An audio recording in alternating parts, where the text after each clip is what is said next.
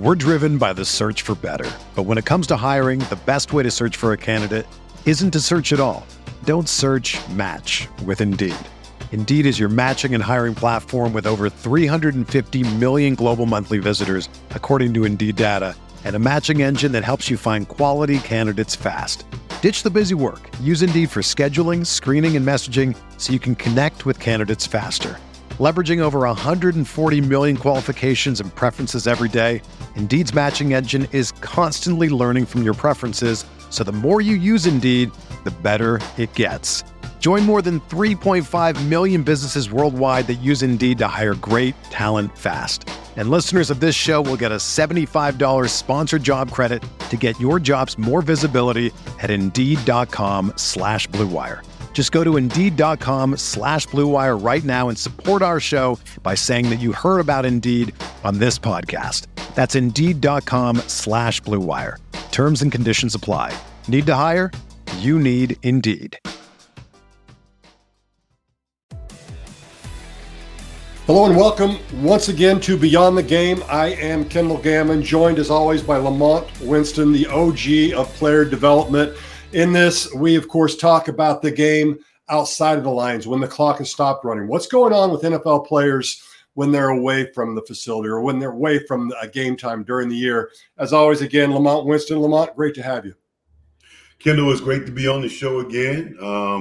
Hope the weather's good back there where you are. It's absolutely fantastic here in Florida. There's still a lot going on. The National Football League, that thing is ramping up.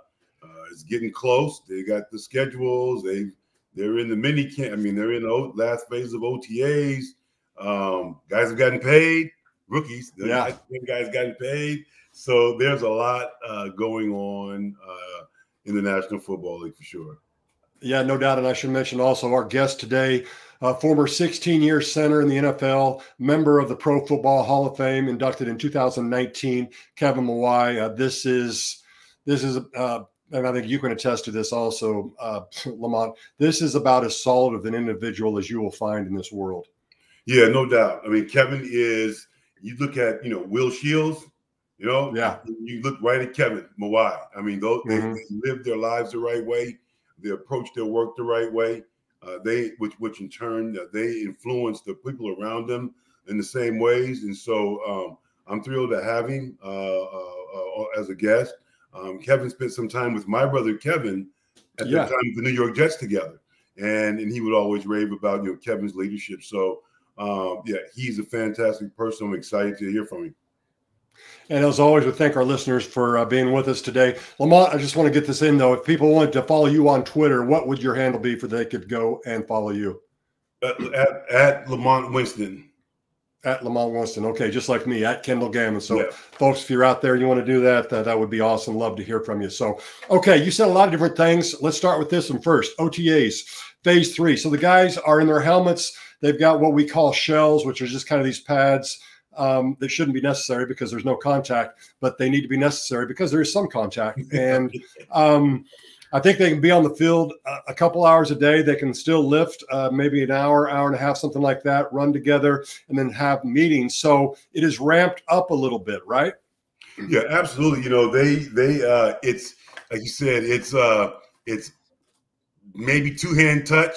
But when you get people that weigh 300 pounds and 260 pounds running around, it's kind of hard to just two-hand touch. But what really is interesting, though, is what the young guys, the rookies, start to experience now is the pace, the speed, even in a drill, right? Like the pace, the intensity of a technique drill is how it goes. The other part is they're learning about the pace in the classroom. Like those meetings now, like when they say they meet, right? Yeah. And they have walkthroughs in there that they go in the field, they go back in the class. So there's some intense learning going on right now. And I think these youngsters are they're being challenged with information overload. And then at the same time, the physicalness of working against veterans at that speed in those situations. I think that's something I think our fans don't really take a look at and appreciate, but it's taxing in itself, no doubt. Yeah, and you bring up a lot of good points. I want to unpack this first because not only were you at the head of the player development side, but you came in as a coach and you talked about how much with the playbooks and the guys have to absorb. And the coaches, they throw maybe more than they think they can handle at times, don't they, just to see how they react to it or see what they can actually comprehend? Yeah, so Kendall, I came in as a scout, but what happened was we were allowed as a scout, we were allowed to go to meetings, and so we can now assess how the guys learn, what's being asked of them, and so when you're right, when they're the coaches do it for a reason, to see just how much you can handle. The other part of it is the recall, as you well know. Sometimes they'll install something that these guys may not see until the end of training camp. You're exactly right. And it's interesting if people don't know. I mean, when the rookies come in for rookie camp, they literally go over everything once and then they go back and then they come back for OTAs and then they go through things slower with the whole team. And then after this, at the end of these OTAs will be the normal mini camp where everybody comes in and they'll start over. They'll go over a third time and then they'll break. And then when they come back to a camp, they'll start over and they'll go over it day by day during. So you go over it 4 separate times at different speeds. But it's, as you mentioned, I can't think of a better way to mention it except or describe it, is it is a fire hose. I mean, they're just throwing stuff at you for lack of a better word. Mm-hmm. Yeah. And, and again, it's that recall. Like, Kendall, you can talk a little bit about how something is an install and you might get it in minicamp. You might not see it again till, either in the training camp and or maybe the first preseason game or the first regular season game. I mean, but you're expected to kind of know, right? I mean, what exactly what they're doing, correct? Yeah, no, you're right about that. And then, the other thing too is during these OTAs and everything going on, the learning's huge, but you've been out there and you see it. They've got helmets and they've got these shells on to just kind of, there's going to be some bumping and bruising. So they try to take it on. And you can find some things out about receivers and defensive backs. Yeah. I mean, you can even see probably how linebackers run, side to side and how they get laterally, but inside you can't do a lot of things. But the big thing I'm getting at from all the coaches, and even more so today, I think, is this is the NFL, which they've taken the pads out of the practices as much as possible, and for good reason, maybe or maybe not too much. But the fact is, the rules are the rules. So you got to learn how to practice at a high tempo without getting into people. And I think that's something that rookies have a little bit of a hard time with as well. I think we heard this week even, I think it's George Kalafdis, if I got his name right, but the defensive end that the Chiefs took, and it said Andy Reid, they had to tone him down because he's got this higher motor and he's used to going all the time. Is that something you love as an edge rusher? But it's hard when you're talking about these OTAs and trying to figure things out when it's not game day, when it's not practice with full pads. Yeah, and he's probably one of many. There have been since fights, right? And a lot of times the fights aren't the veterans, these young guys. And they're trying to prove themselves. They're trying to go fast. They're coming from college where they didn't know how to. They didn't practice like this, right? Yeah. And so their clock's on. They're trying to prove not only usually probably to the players first, but then then everybody's around you, right? And so you do have to learn how to practice in the NFL because this is actually goes into the season, because if you can learn how to do it now, they can't bang every day during the season. Right. They actually taper down at points in the season. So learning how to practice is important, but it's a direct reflection of how much you can actually retain. You can learn and retain. Yeah. Right. You brought up another one that I think is very big is, we're into the OTs. Free agency is over. There may be a few stray dogs here and there for different things, but for the most part, people have gotten paid. And now all of a sudden it's like, okay, you've gotten paid. You got that contract. How are you practicing? Are you bringing it every day? And most guys do. But sometimes, there's a tendency. I've seen some guys who let up a little bit. They're like, oh, I finally got my contract. And quite honestly, that's the opposite. I don't know if that's human nature or not. It wasn't with most people I was around, but it is something you have to watch out for, isn't it?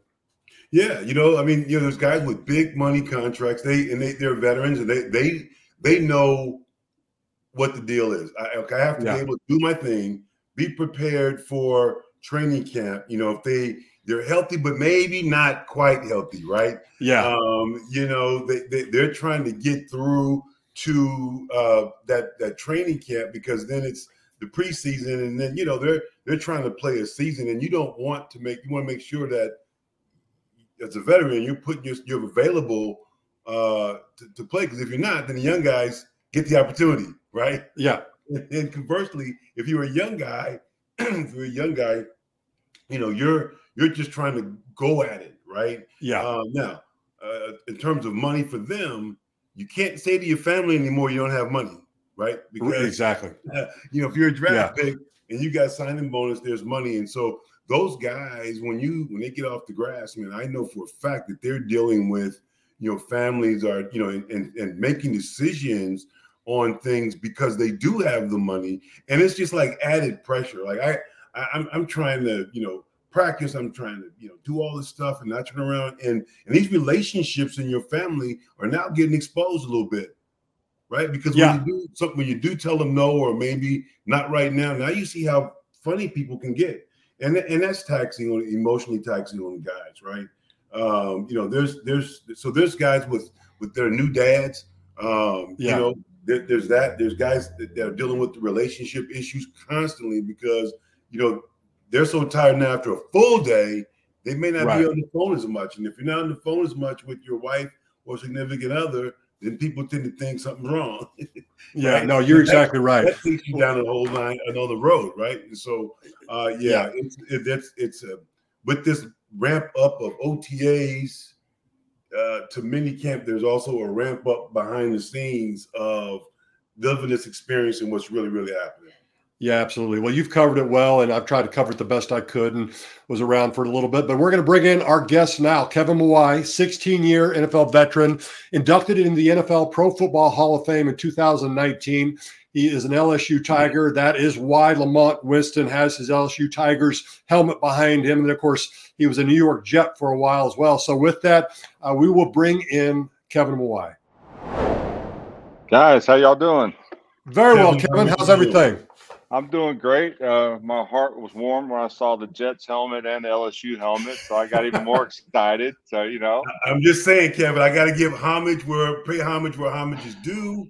I'm a California guy, so my California team growing up was UCLA, but my team has been the Tigers, and so to be able to be around the Tigers and got my names on them from various guys, and so I'm a Bayou Bengal for sure, man. I'm loving it. I love it 100%. So I bleed. I think they cut my veins. Purple's gonna pour out as opposed to red. So I don't know. That's great. Oh, that's awesome. Hey, Kevin, for those who don't know, what are you doing these days? I am currently the assistant offensive line coach for the Indianapolis Colts. I'm going into my second year. I got hired in February of 2021. Prior to that, I was at ASU as an offensive analyst for the Sun Devil program. And so that's what I'm doing. Empty nester as a dad, and just celebrated 29 years as a husband. Congratulations. And congrats. So I'm trying to learn this coaching gig, and I'm enjoying the process, and can't wait to see what's ahead for me. Go ahead, Lamont. Oh, okay. So Kevin, I also want to say, you with this Jets helmet, so you had an opportunity to work with Herm, correct? At the Jets. And I'm really apologize for having to be around my brother Kevin Winston. I'm just going to throw that out there to you.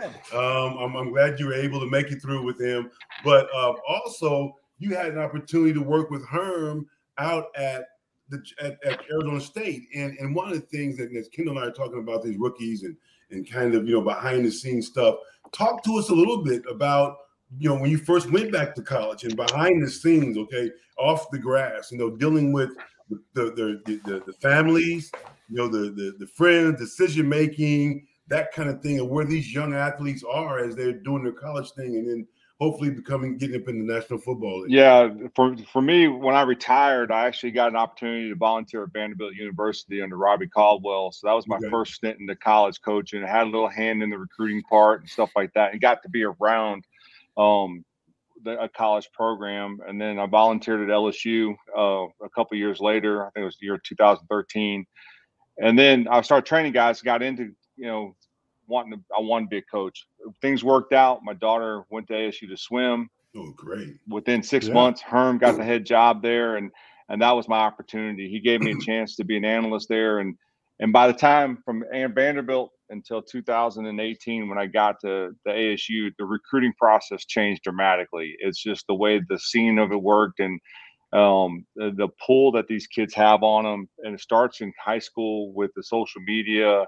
They got to generate the interest, and then they got to generate the stars and all that. You got the parents hyping them. They have like a third-party coach hyping them.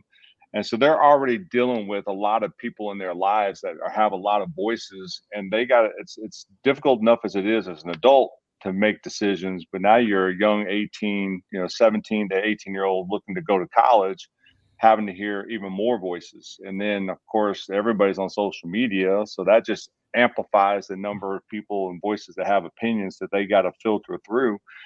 And then, of course, you get to the NFL, and their biggest process is, do I come out early? Do I stay in?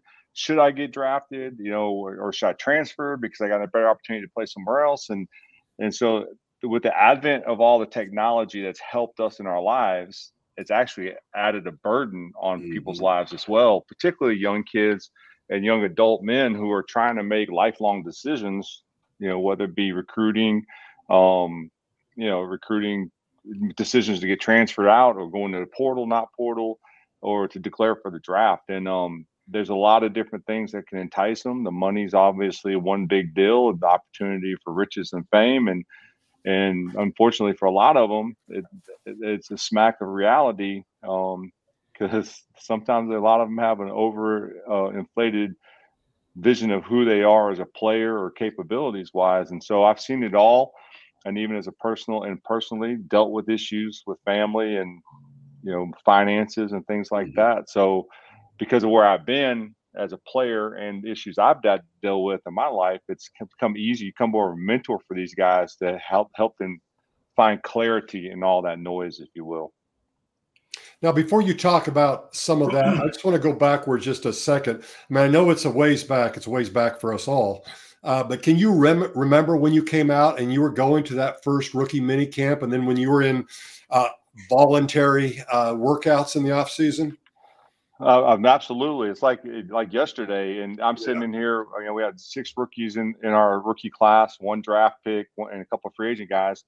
And I'm just asking them questions like, what's it like? What are some of the things you're dealing with? And it really doesn't change. The generation has changed, but the issues are still going to be the same. It maybe at different levels and, different notoriety from a publicity standpoint, but they're all the same. But I remember like yesterday, I remember sitting in the house when I got drafted, I had my family. There was some talk of expectations, and then you get drafted, and there's family expectations. Then I was a second rounder, so there was expectations coming from the football side that I had to worry about, and then you had expectations or challenges from veterans on the team. Now, Kendall, when you and I came in, we came in on the back end of old school football where the veterans weren't really likely to help you out or try to, so man, your playbook is your deal. You need to figure it out, and that kind of stuff. And so you really had to find a way to make yourself fit and earn your position, earn your spot, especially with the older guys. And but I remember things in training camp having to deal with the rookie stuff and the hazing part of it. And of course, you always got the 1 or 2 veterans that are worried or challenged by the fact that they drafted you to take their position. And so there's a lot of stuff that goes into all that you just got to find a way to handle it and listen to the right voices. Mm-hmm. So Kevin, like let's slow it down a little bit. Like you talk, I want to go back to this college thing, because I think you like I said, you were at Vanderbilt, you were at LSU, you had A. And you're watching all this go on. The numbers double almost pretty much, right? So you guys have 100+ kids in a Power 5 program. Once they're there, how do you guys manage all of that stuff between the social media stuff, the family, guys coming in that were 5-star, 1-star, and then they get to your place, and then it's still a reality because they got to play, right? They find out they're not as good as they thought they were. But how did you guys manage all of that? All that off the field stuff. I mean, how do you have did they have player development at those programs? I mean, did the coaches buy into it? Did the players buy into it? Fortunately for me, when I was at Vanderbilt, we had, Robbie Caldwell was a great coach, great personality, and he had some young guys on staff that would help develop players in that area, do player development and things like that. I know LSU did, but I didn't know much about that because I was in and out. I love a volunteer. I didn't pull the 80 hours a week with those guys. And then at Vanderbilt, we had player development engagement where we'd have they'd have mandatory developmental seminars, whatever it be, finances, dealing with public pressure, dealing with media, and it was like a weekly thing. So there were things put in place for our players to handle those situations that they would be put in, and we've actually seen some of them play out in real life because of that, and real examples of how this was guy's example of how he did it the right way. This is a good example of how you did it the wrong way. And not make it a bad or good thing, just make it, these are life lessons that your whole team can learn from them. And those guys, particularly at ASU, did a really good job with that. You talk about being at ASU, and obviously Herm is somebody I played for as well. I think I know the answer, but I want to ask you about it in terms of, you talk about the coaches having to buy in, and I would imagine that Herm, bought in about as much as any head coach could, because I know when I played for him, this was a guy that certainly cared for people.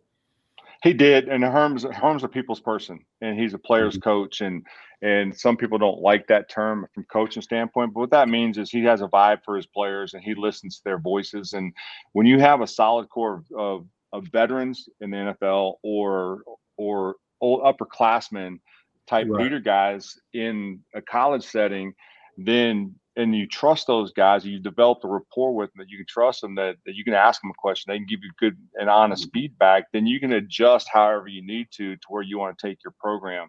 And Herm's an easy guy to like, and he's an easy guy to get behind.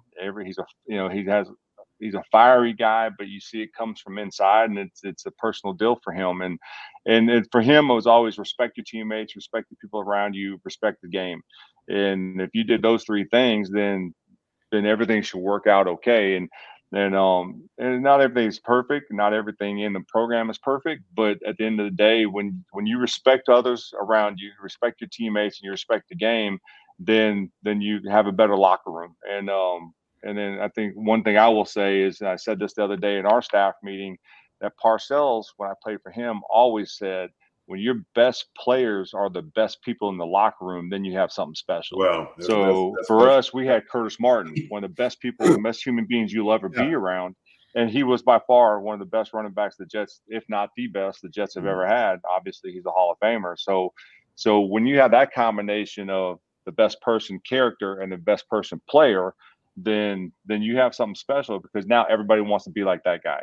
And those are the kind of guys you want to hitch a wagon to. The guys that are great people on and off the field and can lead and carry themselves in a manner that you want to be representing you as an organization, a program, or whatnot. And so absolutely. And coaches have to buy into it. You don't have to buy into every day as a motivational speech, and you don't have to be the rah-rah guy all the time, but you have to buy into what the program, what the coach is trying to build within the program. Because if you don't buy in, your position group's not going to buy in. They see right through the falsehood and the fakeness of it. And it's just like, and kids know when you're lying. They just know. They know when you're just kind of going through the motions. And it's not just kids, it's like particularly football players and athletes in general. They know when a coach doesn't like it, or just saying it because a coordinator's telling them this is what we're going to do. And there's the whole idea of fake it till you make it deal that doesn't work in a football program. And and players will sniff you out in a heartbeat if you're not being realistic with them and being honest with them. I think it's interesting. You mentioned that Parcells quote, and I could see that really resonated with you, Lamont, also when he said that. But you mentioned Curtis Martin being one of the best guys in the locker room. When I was with the Steelers, he was playing at Pitt still, and we did a joint event one time. And I mean, obviously I knew of him, whatever. And I just remember back then, even in college, being that impressed with the kid and how he held himself and how good a guy he was. And I would think, Lamont, you are the OG of player development, and what you're trying to do really, I think, plays into that quote of you're trying to develop the people in the locker room to be the best they can be, because if they are, then that just permeates itself. And I mean, you mentioned it earlier, Kevin, and I know when I came in, I mean, you're just looking for somebody not to completely attach to, but you're just looking for a friendly face and somebody that wants to maybe take you under your wing a little bit. I know for me, for that first year for me with the Steelers, it was the late Tunch Ilkin, who was just a fabulous human being. Was there anybody that took you under, Kevin, that you remember? There was, Howard Ballard was the offensive tackle with us at the time. He just came over. I think he was like the first $1 million offensive tackle in the NFL once the free agency started and the new salary cap system. And then Ray Donaldson was a 12-year vet who actually played here with the Colts before he became a free agent. And then the next year was Jim Sweeney. So those are three guys when I first came into the league that really kind of like, I would watch them, and I wasn't really attaching myself to them, but I would pay attention to them. And it's like that's what a professional is supposed to look like, and that's how he's supposed to carry himself. And then Jim Sweeney is a little bit more vocal about, hey, young man, he called me young guy or young man. This is how you should do it, or this is things you need to think about, and stuff like that. And then there's other guys that you would see. Stan Gilball was there with us, and in my fourth year was Warren Moon. And I think here's the deal is, you don't just learn your rookie year. As you go through this business, and I played a long time, and you guys know as well, there's always something you can learn from somebody else in that locker room. I got to New York, and Vinny Testaverde was a veteran quarterback, and watched his professionalism and how he took care of his business in the locker room, but then how he treated people outside the building. And then even, as I got to be, the 13, 14, and 15-year guy, now you're one of the guys that they're looking at, and you want to set a good example. And this business and this league and this game is really built upon the foundation of all those that came before us. And I know it's a cliche thing to say, but it really is. I'm sitting in this position now as an assistant offensive line coach who's a former player because guys like Howard Mudd did it. Howard Mudd and Mike Munchak and guys like that who played at a very high level, who transitioned into a coaching role because they had a love for the game and a respect for the game. They wanted other players to see that. And so that's something that I'm always reminded of, is that I'm here because there's other guys that kind of traveled the path before me and left a legacy for me to follow. And I wanted to do that as a player, and now I'm trying to build that legacy as a coach, and it's because of those guys that came before me. And Kevin, you hit on several things, but a thread that goes through all that. Herm Edwards is a personal friend of our family. He's the reason why both Kevin and I got into the National Football League.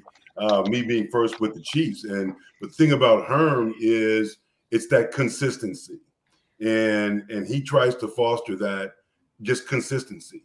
And I think that's probably from Tony's a likeness the same way, Tony Dungy. And you start seeing the coaches as he was an assistant coach with guys we had. I know when I came in, we had just traded for Joe Montana, Marcus Allen.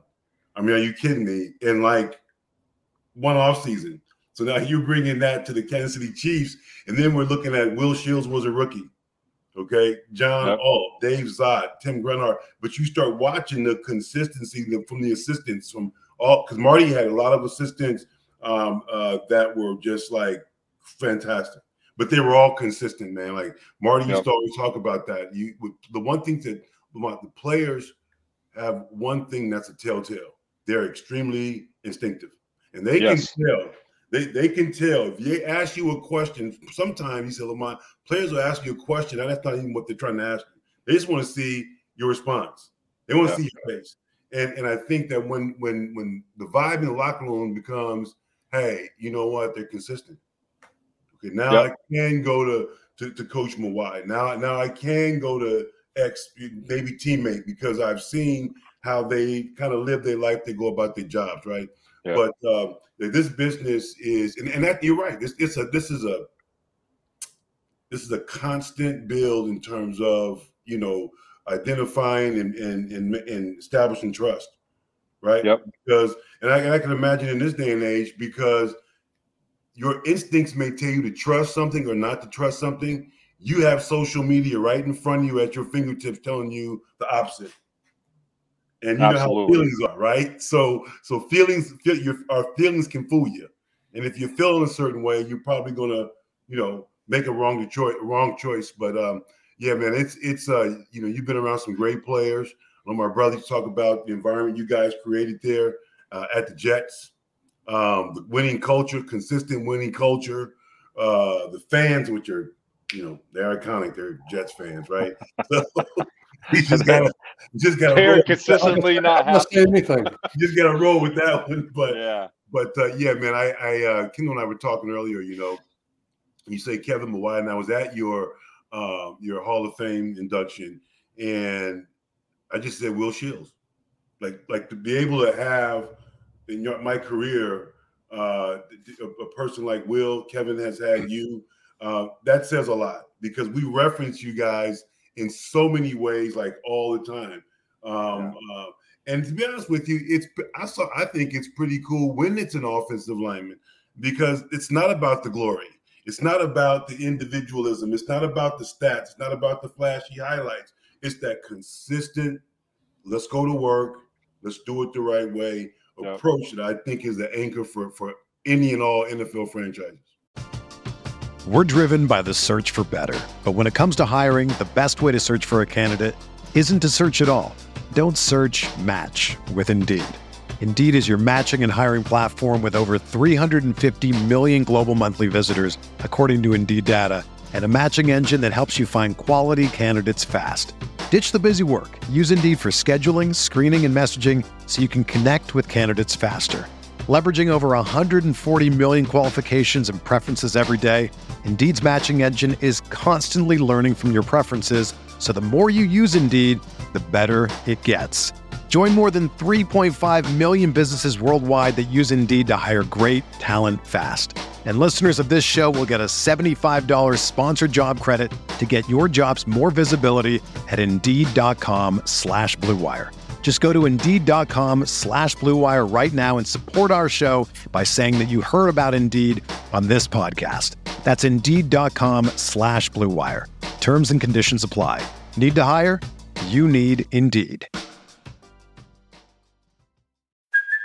Hey, it's Kaylee Cuoco for Priceline. Ready to go to your happy place for a happy price? Well, why didn't you say so? Just download the Priceline app right now and save up to 60% on hotels. So whether it's Cousin Kevin's Kazoo Concert in Kansas City, go Kevin, or Becky's Bachelorette Bash in Bermuda, you never have to miss a trip ever again. So download the Priceline app today. Your savings are waiting.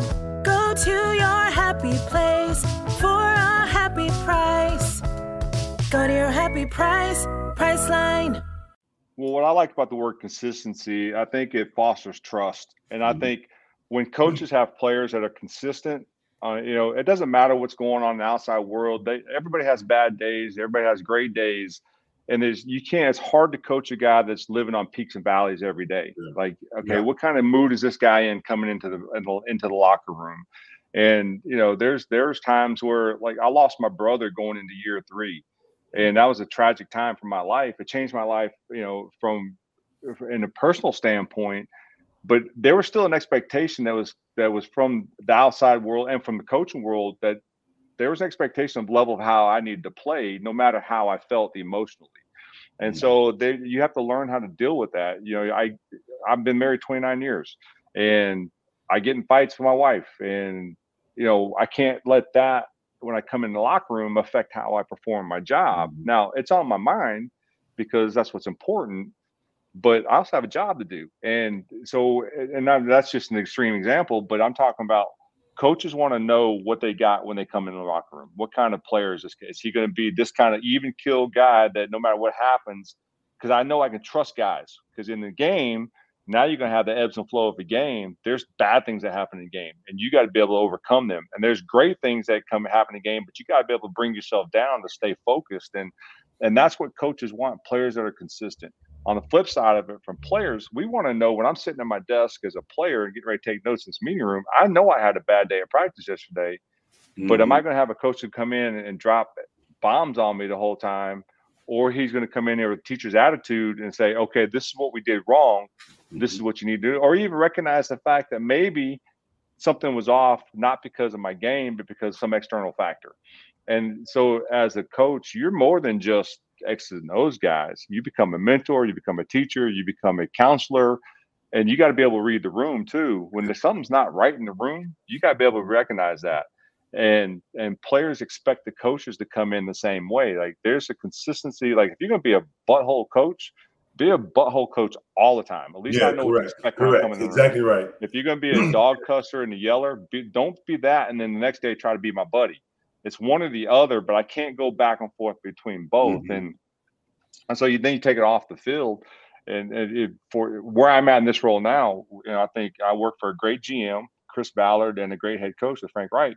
And we preach and speak character more than anything in this program. Like this guy might be a great player, but there's character issues. And that's something that when I was in college ball and now when I talk to other people is you guys don't understand how much time is invested into the character of the player before a team even drafts a player. And just for every year, there's a crop of guys that just don't get that. They think they're good enough just to be because they're a ball player. And some teams will take those guys. But if you have baggage coming with you, that baggage comes into our locker room. And, one bad apple ruins a whole bunch, a little bit of yeast leavens the whole bread. And so that's the mentality is I want to make sure that I want a great player, but I want a guy that fits great in the locker room environment that we're trying to build. And when you can do that, then you can have a great program. I know, Kendall, you guys have been with Kansas City. We had great teams, and you've been in Pittsburgh where they have great teams. I've been with the Jets and in the Titans where we had great chemistry with great players that were great people, and that wins games. Now, every now and then, you just got dudes. You got Tom Brady's. I mean, that guy makes everybody better. Correct. No matter what kind of, no doubt. But the consistency part is it develops trust. I can trust you and you can trust me.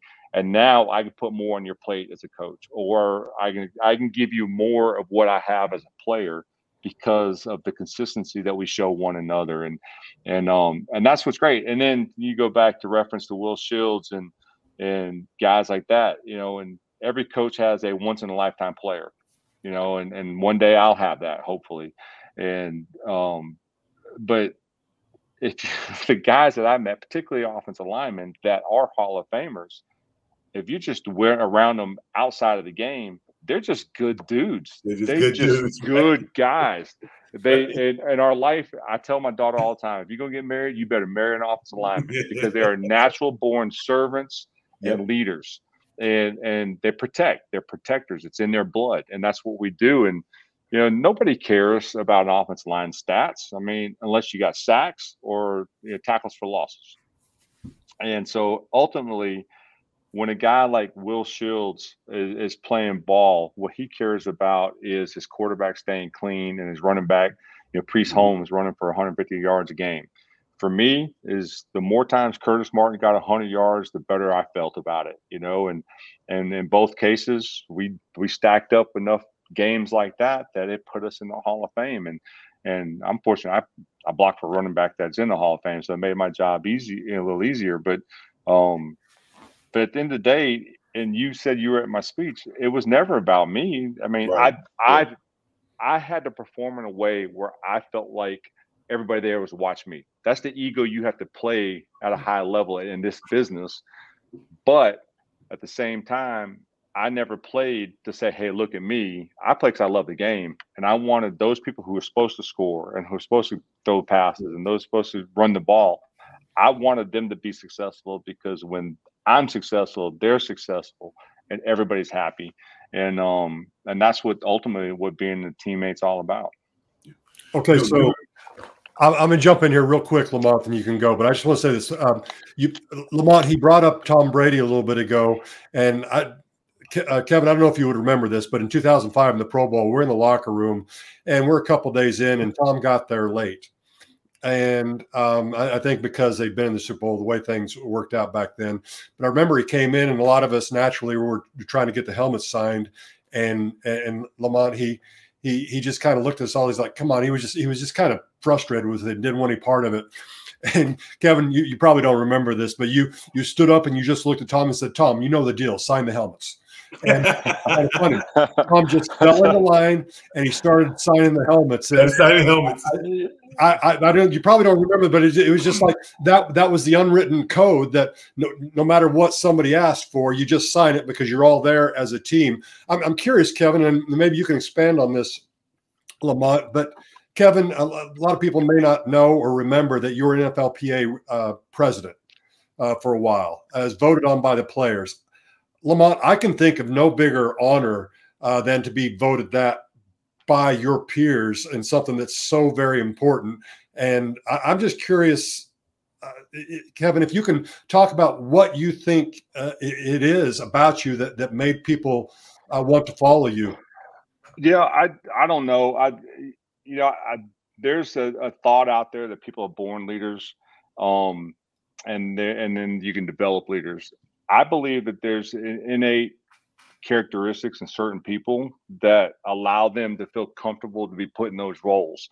I've always been that way. I was the fourth grade class president, because I was willing to speak up and say, as if, we ever did. Hey, like, it's your turn to take, to race the chalkboards, that kind of stuff. But I don't believe that you can take a guy that's just not bent that way and say, you're going to be the leader of this team. I just don't think you do that. I think there's guys that have an innate ability to do that, and then match it with somebody who has ability but's willing to do it.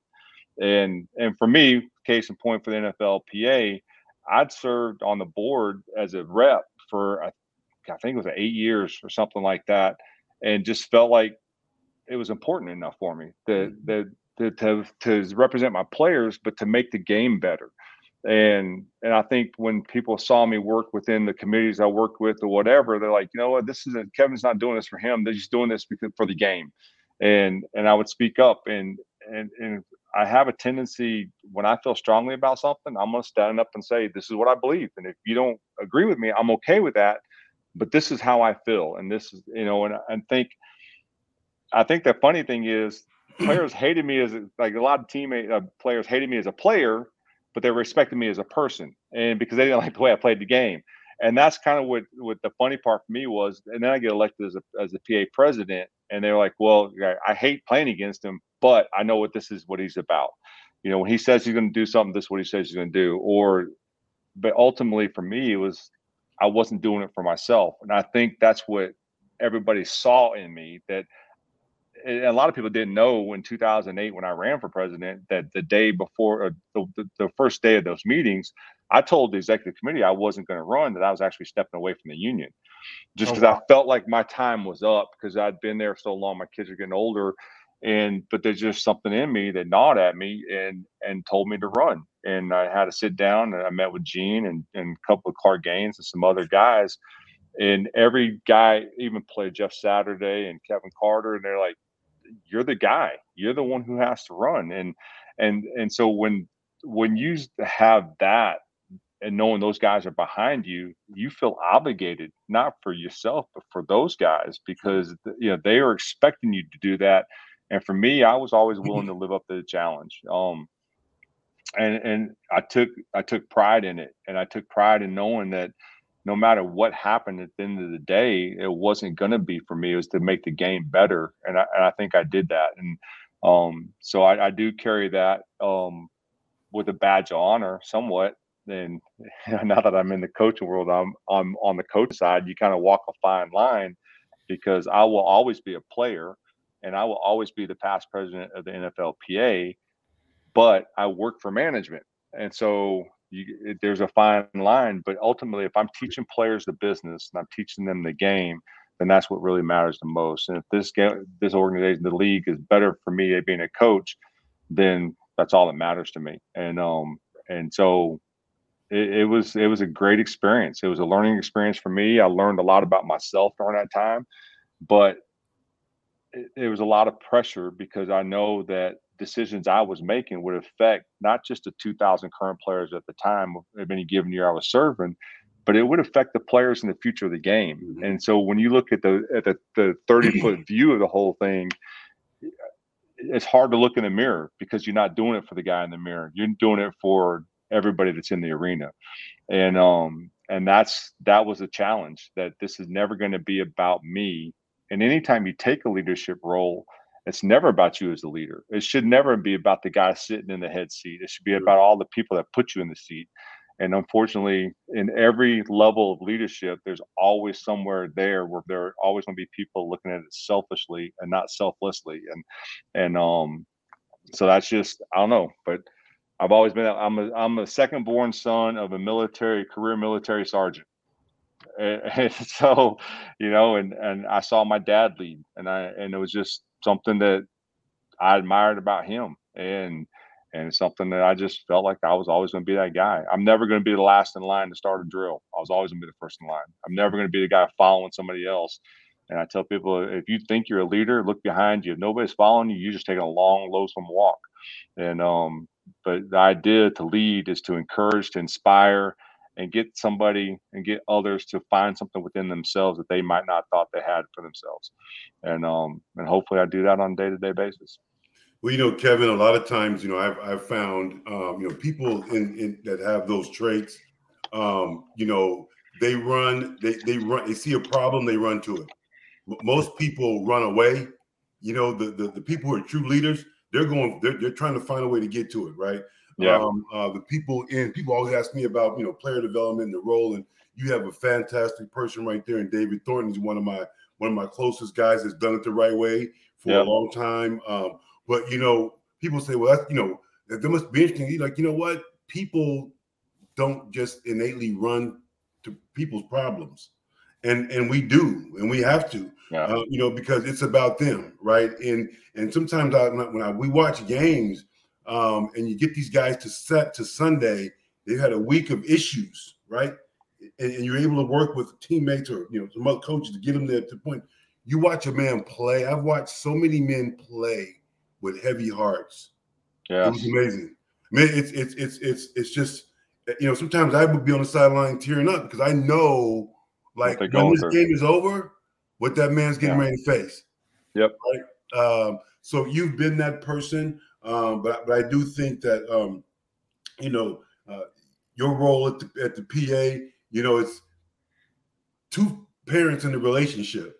And so, and both of them aren't always right? But there's this line you talked about. Now you're on the coaching management side, and you're still learning. Your perspective is a little different now, Mike, because over here it could be better, and so, but you're still probably being a president, right? Because you're representing the union, because it is about the game. It is about the integrity of this game going forward, and so there's always something to learn about that. I used to call the players, PA in the league, like this divorced parent managing the kids' routine, right? Yeah. So, but both parents love you.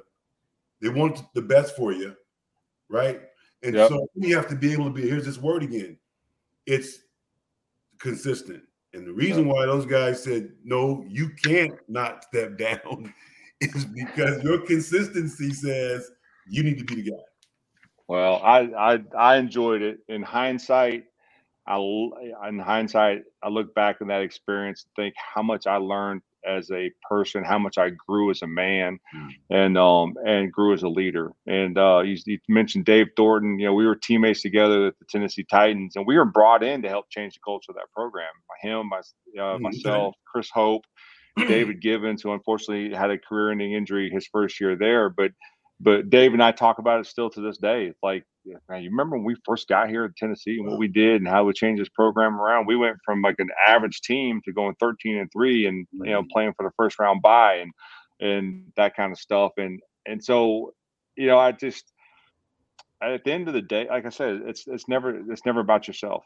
It can never be about you. And I think for a lot of people, it's not. And then you mentioned the players. Yeah, and Lamont, you guys do a great job. There's, like you said, there's so much that every individual player goes through. We had some tragedies just on our team alone last year. And a player of ours lost a child.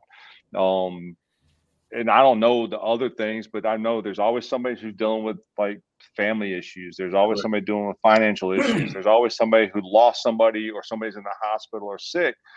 And people in the outside world, because my wife and I joke around, we live in a bubble. We live in the NFL bubble, and people don't understand our life. Yeah. And just go play. Well, for 6 days a week, that's what we're trying to. We're trying just to get to Sunday, because Sunday is the day that we don't think about it. That's the day. And my time as the NFLPA president was some of the most stressful times of my life, in my career, because I was worried about the negotiations and trying to find a new executive director all during the season. And so for me, the 3 hours I had on the football field at practice every day, that was my oasis away from the desert. And that was my ability to just get this off my mind. Because I know as soon as I step off this field, I'm going to be on a 2-hour conference call, or I'm going to be on a 3-hour call with attorneys, or I got to travel to DC on a Tuesday afternoon to have meetings with somebody, but I got to be back on Wednesday morning for practice. And so and then when I got to game days, and a lot of players think like this, some don't, but I think a lot of them should. Sundays is your day. Yeah. As a player, Sundays is your day. And I would tell my coaches, don't talk to me on game days unless it has something to do with happening on the field, unless it has something to do with us making adjustments. This is my day, and it's my day to go do the thing I love to do more than anything, was to play ball. And I turned it loose. And for me, for like 3 to 5 hours on a Sunday, it was a cathartic thing for me to get away from all the stress that takes place outside of our bubble. And but no one, as soon as I stepped off the field, took a shower, got back in my house, I got 2 kids, I got to deal with I got to call my mom and dad, and I got to deal with this other stuff. But that's, and I will say I commend you, Lamont, and Kevin, who was great when I was with him in tennis in New York, David Thornton. They helped us to get to Sundays. Correct. And I think, and I hope that coaches around the NFL, staffs, are like our staff, where they see the value in your role to the team, because there's stuff. I mean, you're firemen. You put out fires and that coaches don't even know about, and unless we absolutely have to. And every organization's have to have that guy. You put that burden on GM or head coach or the coaching staff in general, then it just weighs everybody down. So you're the first line of defense to help put those fires out. And ultimately, I think out of anybody in the football building, the players trust you guys in your role more than anybody else in the building. And like even today, I still go sit down on days off. So, dude, man, I just had this going on today at my house. I'm a former player and I'm a coach. Sure. And by the outside measurements of this world, I've got everything going on. But man, I got the issues just like everybody else does, and I need somebody to talk to, and I need people to get me to Sunday. Yeah. And fortunately, I have a strong marriage with my wife, and she helps me get to Sundays. Sometimes she's part of the reason why I'm sitting in Dave's office. But I mean, think about it. Think about it though. You played all these years. You can do really anything you want. You decided that I want to kind of go back down the football road. College is one thing, but then you go back in the NFL, and it's the same thing all over again, right? Yep. Because time is time, right? At least to the player, you got a chance to go home, right? When you're a coach, you're not going home. Right? No. And that's the biggest deal with coaches. Like, you don't ever see your wife during the season. Yeah. You just know from training camp until your last game of the season, 21 weeks later, you're going to have 3 days a week where you're going to see your family, and that's it. And you're right. I'm fortunate. I choose this, and I've chosen it. I don't need the money. I've chosen it because it's a challenge to myself, and that's the last thing, like for players that I know you guys I heard you guys talking about players transitioning out of the game, and the hardest part for a player to do is become a former player because they don't know anything else. And for me, I made the transition because I was purposeful, and that's a lot of guys don't understand the idea of being purposeful, not just doing things to be doing things, but why are you doing things? For me, I transitioned out of the game because I weaned myself away from the game. I went from playing in the game to volunteer coaching at Vanderbilt to coaching at high school for a year to purposefully doing nothing for an entire calendar year. And it was purposeful. So now I know the only reason why I'm not doing anything is because I've made it a purpose to be here with my family and my wife in the transition to a move that we had. And then getting back into the game, it was a purposeful move for me because I trained guys for 3 or 4 years, and I saw guys starting to develop and going to the NFL and watching them play in the NFL. And I was like, okay, I can do one-on-one, 5-on-5, but I want to take a group of 5 guys and help them become the offensive line that leads the league in rushing and leads the league in the least amount of sacks. And so for the last 7 years, I've been purposeful in the steps I've taken. I've done internships. I've done Bill Walsh program. I've done training camps. I've done, the quality control, and now I'm assistant line coach. I'm not there yet, but I have a goal in mind. So, and I think that's something that I would encourage former players to do is understand that your life doesn't end at the end of your retirement. It just begins then. And so everybody should be working towards what's next. And for me, I didn't know what that was until later on. I had kids and stuff. I found out 2 years after I want to be a coach. Okay, what's the next step? I'm not just going to walk into an NFL locker room and say, I played 16 years. I should be the O-line coach. I knew better than that because there's so much I didn't know about the game as a player.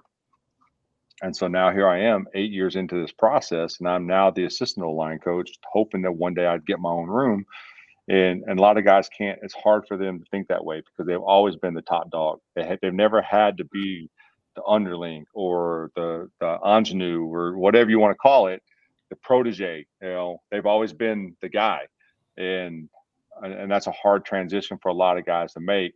But for us, it was a purposeful move in every step that I did, which helped me transition from a player to the role I'm in now, because I saw the end in sight, but never lost sight of where I was at that point. And we talk about climbing a mountain a lot of times, and for us, you can get so discouraged when you're looking up at the peak of the mountain, thinking you got to climb all the way up there because all you see is the distance you got to cover. Right. But the reality of it is it's the most important part is the next step. And the next step is get my right foot in front of the other. And lots of times, you need to keep looking up to make sure that you're going in the right direction. But at the end of the day, you got to take care of what's in front of you right now. And for some guys, that's just take care of their mental health. For other guys, that's taking care of their kids. For other guys, it's taking care of their marriage. That's what's most important now. And okay, what's the next step for me to get to where I want to go? Well, okay, I have to take this class. Or I've taken every exam that the NFHA, was the National Federation of High School Sports, has, because I was going into coaching. I said, if I go into college, high school coaching, I got to have all these deals. So I took all the exams that I got.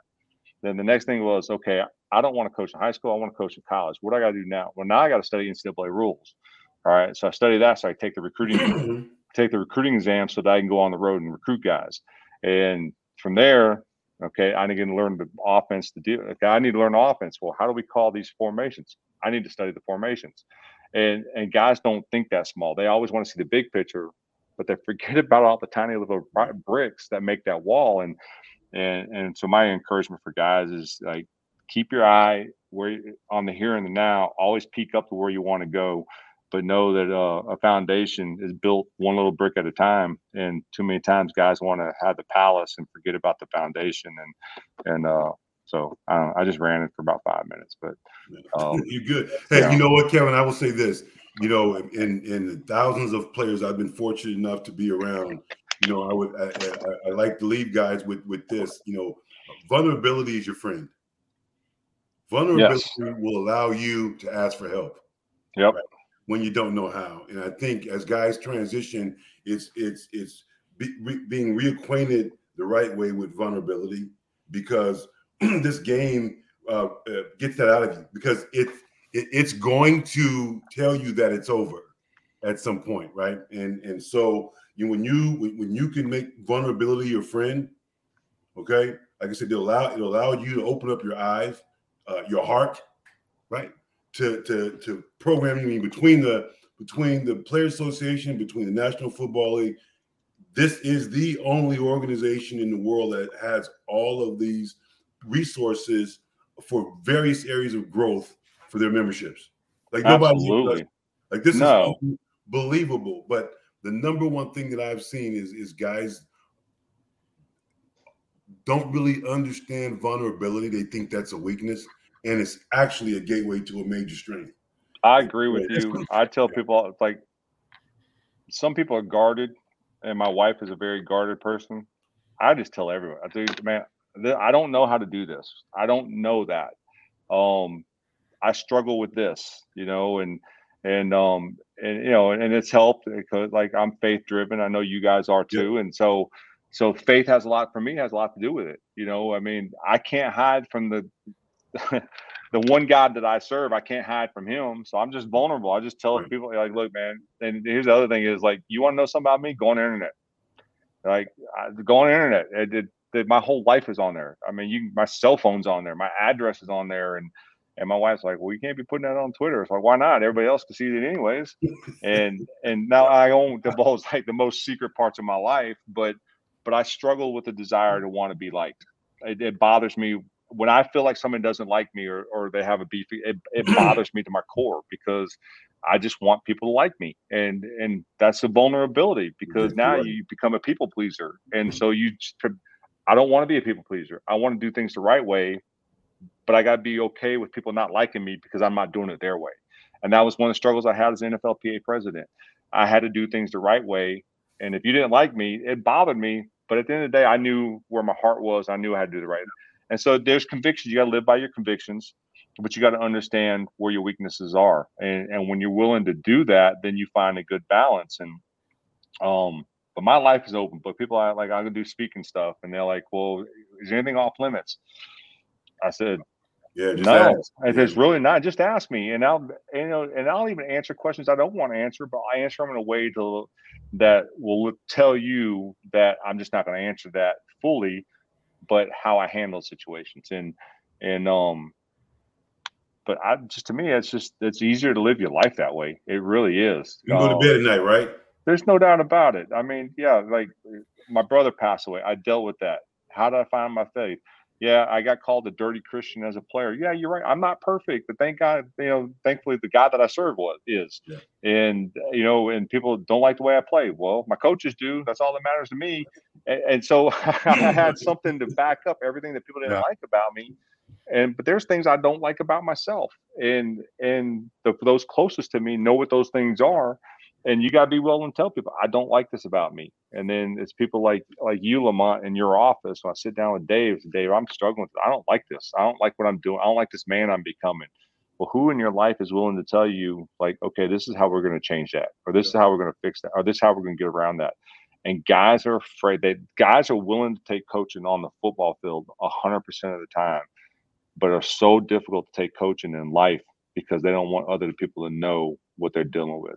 And I tell people to do, look, I can see a guy come in this room and sit here, and I can see it in his face. And you can ask him, he's like, oh, no, I'm good. I said, dude, I'm telling you, I know you're not good, and one of the greatest examples that I share with people, when my rookie year, I was struggling with my family. My family asked for a sum of money that was probably a whole lot larger than what like we all, like a lot of our players deal with. And Eugene Robinson, a well-respected player in the league, asked me how my rookie year was going. Oh, it's okay, things are good, whatever. Transitions are good. He goes, how's your family life? I was like, wife's great, whatever. And then just kind of goes, what about back home? I just kind of like, yeah. He goes, and the first thing he asked me is, how much money did your family ask for? I mean, he knew, he saw it, he knew. And the reason why I knew is because probably he went through it, or other players have done with it. But he knew, but the thing was, he was willing to ask, and he was willing to put it out there. Like, I know what you're going through. And so for us that are sitting in these roles now, we have to be able to have our eyes wide open to be able to see those things in our players. Absolutely. Because sometimes you get so caught up in what you're doing, you don't even pay attention to what the guy next to you is doing. And for me, that's what coaching is all about. It's about understanding what's in your room and understanding the individuals in your room, but knowing that something's off about him today. And I need to get to the bottom of it, because it's going to make him a better man, which is going to make him a better person, which is going to make him a better player. And ultimately, everything has an ultimatum at the end of it. But the reality, the truth is, it goes back to the person. I want to make him a better person, because when he's a better person, everybody around him is better. And Eugene Robinson was one of those guys in my life. And, I shared that with him 20 years down after the fact. But I remembered that he took his time out to ask me the hard question. And I was willing to open up to him about it. Man, that's so awesome. Kevin, we could sit here and talk for hours. Maybe we'll bring you on again, but I know this is no easy task for you as a coach to be able to take this time and speak with us today. So I really appreciate it. And from the bottom of my heart, I appreciate your vulnerability today. It was fabulous. No, I thank you guys for having me. I appreciate what you guys do. Lamont, I appreciate you. You are a legend in the player engagement community. And I do thank Kevin more. And I don't know if you knew this now, but Kevin's the one who encouraged me to go to grad school while I was playing. Wow. And because of him, I got my master's degree through his encouragement. And he actually, is because of him, I got inducted to LSU's Hall of Fame, because he's like, well, you're already in LSU's Hall of Fame. I said, no, I'm going to get into Pro Football Hall of Fame before I get into LSU's. And then I didn't know it, but that year he nominated me at LSU, and a year later I got inducted to LSU's Hall of Fame. So wow. You guys play a lot bigger role than just babysitting players, and it's meaningful to us as former players and current players. Kendall, I always admire the way you handle yourself. You're a leader. I know that's what you teach and that's what you do, and just keep going, man. Live the good life and keep fighting the good fight. Appreciate it. All right, guys. GAOUAX. Go Tigers. Go Tigers. You guys take care. Thanks for having me. All right, Kevin. Take care. Take care, guys. Okay, Lamont. That's Whoa. Impressive. That is one impressive human being.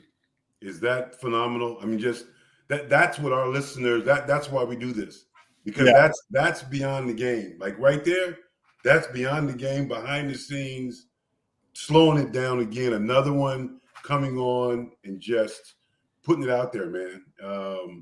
Pro football is hard. And it goes so much deeper than what we see the culmination is on game day. Like it's so much deeper than that, man. So that was awesome. I didn't want to put him on the spot, and especially since he's a coach. And as he said, he does walk a fine line because he works for management now, and he used to be, the leader of the players. But I can remember September 11th, and everything happened with the towers, and we had a conference call that all the players were invited, all the reps were invited to be on, and I'll tell you right now, Kevin took control of that meeting. I'll just say he took control of it, and that was with all the owners and some of us on here as player reps, and that was a person that, as he mentioned, he let people know what he was thinking and what was going to go on from their aspect there in New York and everything, and he's just amazing. And I think he brought it up a pretty good point. Also, number one, kudos to you and your brother and everybody else in the position. I mean, just talking about how important you guys are and what you do for the teams. And that's something that I think has come to light now, but you're the one that started it, man. You started this, decades ago, and you should be commended for that. That's a pretty cool deal. It's got to feel good hearing it from him as well. Well, Kendall, I always, my brother's the same way, we were allowed to be involved with you guys. I mean, nobody just walks in and just starts working with the players. I mean, and trying to make a difference in a person's life. I mean, you guys allowed us for years to be a part of not just the league, but the locker room, but your fabric of your life, the actual little threads of your life, sharing relationships, the family, the mother, the father. I mean, all these things. And you know what, man? You're in this role. You're in a true servant's role, because it is not about me. And people say, Lamont, well, do they ever say thank you? They may not say thank you, those words, but players have shown me in so many ways, if you're looking, show you that they appreciate you, right? And to get them to come to work every day, even that in itself is huge. Once they're in the building, I disappear, right? Yeah, no, I loved what he said, that it's not about looking in the mirror. It's not for the person in the mirror. It's for the people in the arena. And that's what a leader does. And he is a true leader, and it exudes from him. We could have gone into so much more, because I interviewed him in my book. He's phenomenal. He is phenomenal. So, okay, well, hey, it has been another great episode, one of our best. Lamont, as always, I appreciate you allowing me to go on this journey with you. It's been fabulous, and I can't wait to see you next time. He's Lamont Winston. I'm Kendall Gammon, and this has been Beyond the Game.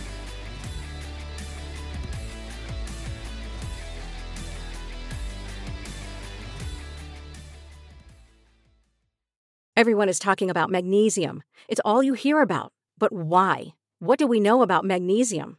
Well, magnesium is the number one mineral that 75% of Americans are deficient in. If you are a woman over 35, magnesium will help you rediscover balance, energy, and vitality. Magnesium supports more than 300 enzymatic reactions in your body, including those involved in hormonal balance. From functional medicine doctors to mental well-being and female hormone experts, we all know that magnesium is the one mineral to improve all aspects of well-being and health. But which one? Magnesium Breakthrough from Bioptimizers, the trusted choice recommended by leading experts with 7 best-absorbed forms of magnesium to ensure your body receives the support it needs for overall well-being. Go to bioptimizers.com/balance today and use code BALANCE10 for 10% off. Support your journey to wellness at bioptimizers.com/balance. Magnesium Breakthrough from Bioptimizers, your foundation to optimal health and vitality.